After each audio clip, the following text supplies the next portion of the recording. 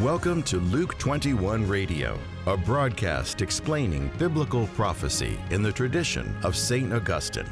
And now, from Greenville, South Carolina, here's your host, Steve Wood. Hello, this is Steve Wood, and welcome to Luke 21. This is episode 321, and this episode and the next episode, 322, will be about the Antichrist Millennium.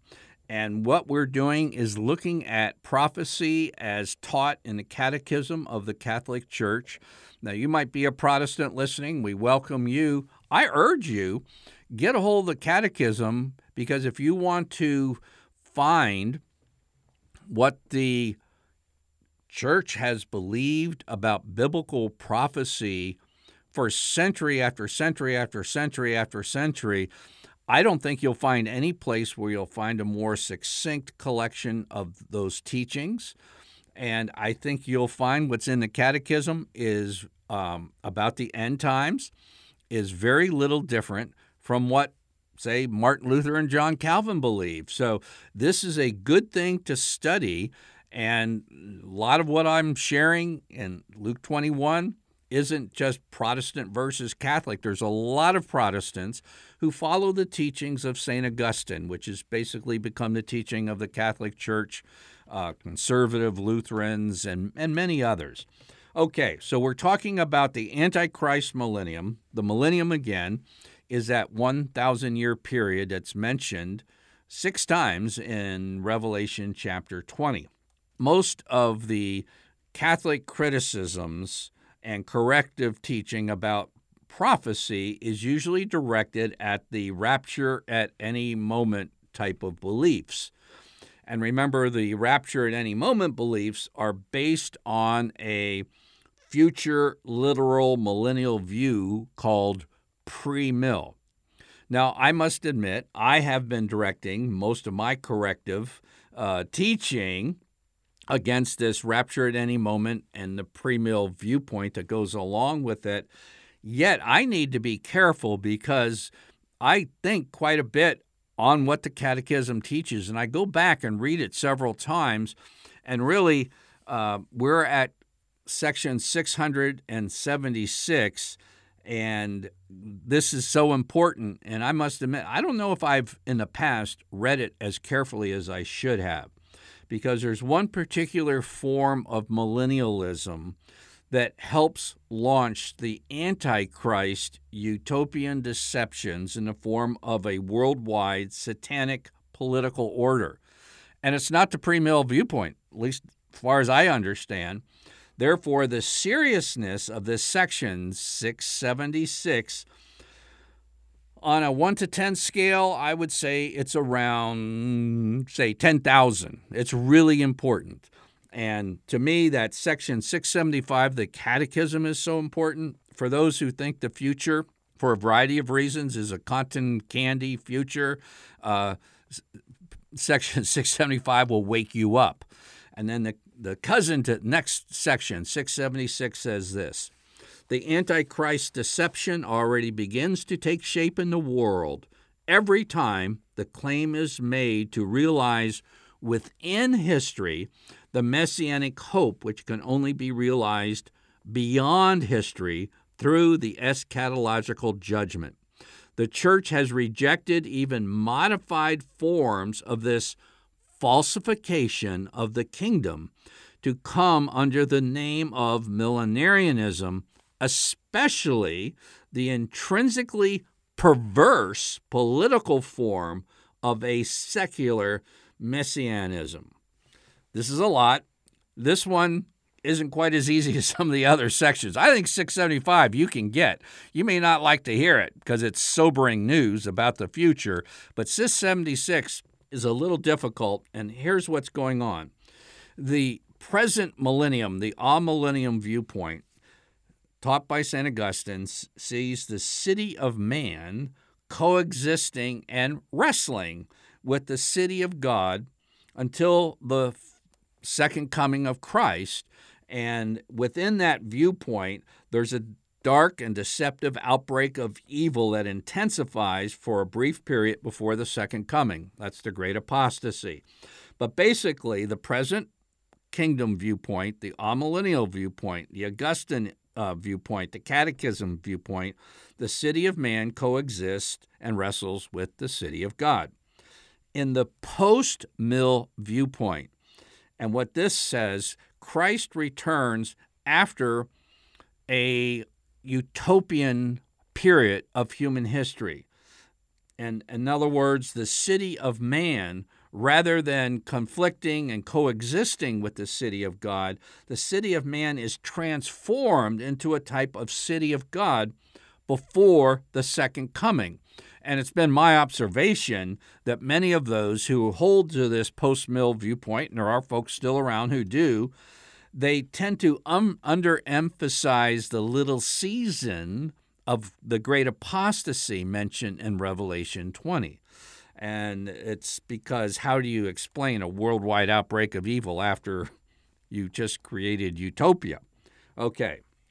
Now, there's a cross-reference to section 676. And again, I'm urging you to look at the scriptural footnotes to what they're talking about. But when it talks about anything in these sections of the Catechism regarding biblical prophecy, but the cross-references on the side margins also, this one is given for cross-reference 2425.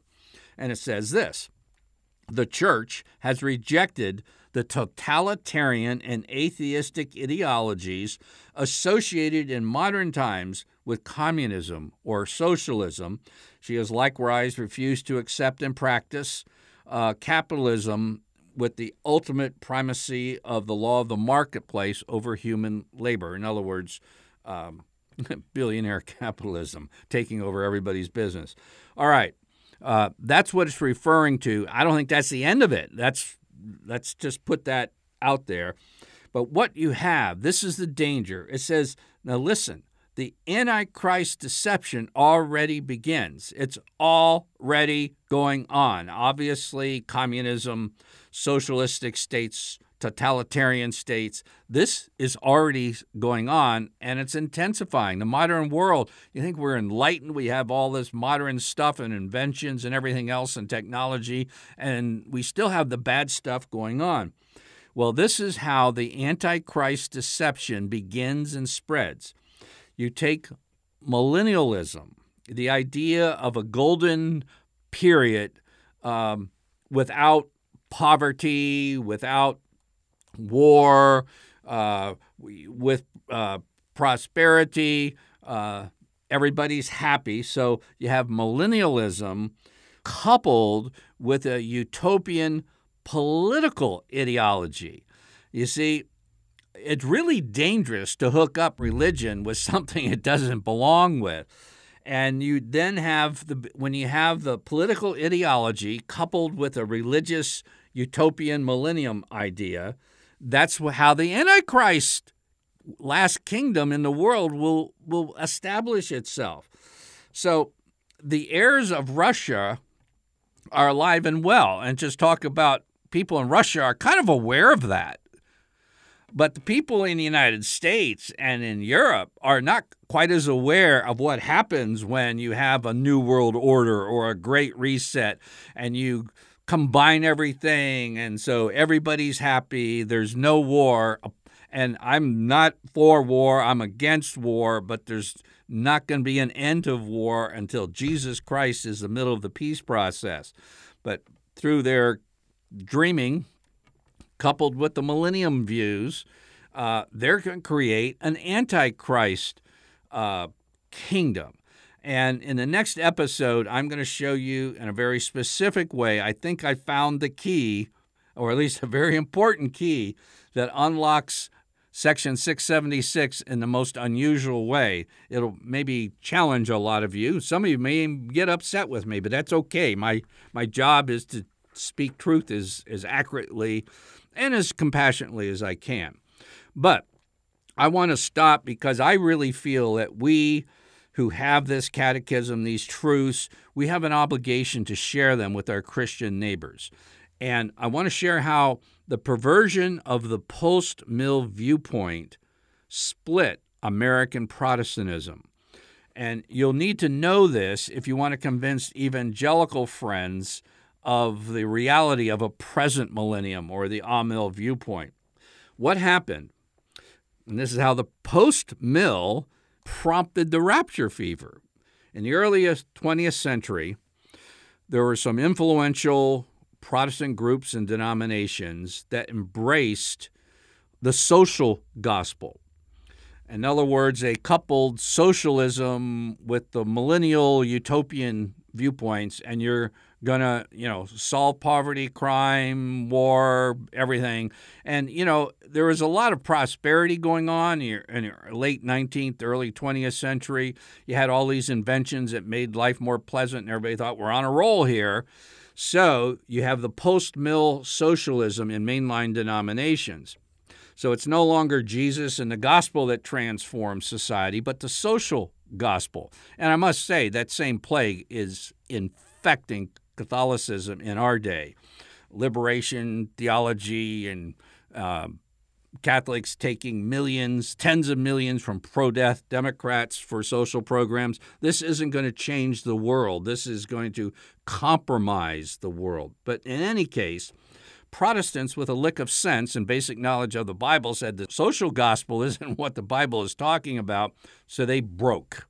And they broke, and it became what we call today Protestant fundamentalism. And a well-intentioned Protestant response to the social gospel was the publishing of a set of essays called The Fundamentals, a Testimony to the Truth, and it was financed by the founder of Union Oil. Thousands, tens of thousands of these were sent to ministers, missionaries, theologians all across the United States. And in these volumes, since some of the fundamentals were things like the truthfulness of the Bible, okay? The virgin birth, the miracles of Jesus, and such like that. But in there, it was said that the pre-mill viewpoint was the only scriptural way to interpret biblical prophecy, and to embrace any other would be a denial of Scripture. And you may want to know why I did our previous episode of Luke 21 and why I said you take Revelation 20 and you interpret it biblically, not literally, because people think if you don't take it literal, you're not taking it biblical. So anyhow, you might want to re-listen to that. So you have fundamentalism broke from mainline Protestantism in many instances. At the same time, the pre-trib rapture teaching was taking off like a rocket ship, and two things really aided this. First, the Scofield Reference Bible, which taught rapture at any moment theory, was published in 1909, and it did an excellent job of spreading the rapture at any moment view. And then also, there were prophecy conferences throughout the country in the late 19th century. And after the trauma of World War I, people were done with post-mill. They were done with the liberal social gospel. So they adopted not only premillennialism, but they got what was the form of premillennialism really being pushed at that time, and that was the rapture at any moment. So in any case, that's how we got to where we are today. In the next episode, I'm going to be sharing with you the overlooked key to comprehending the full importance of Section 676 and the rise of the Antichrist deceptive utopia. I'm Steve Wood, your host, and you've been listening to episode 321 of Luke 21 Radio. Luke 21 is a radio outreach of Family Life Center International. Visit us online at luke21.com.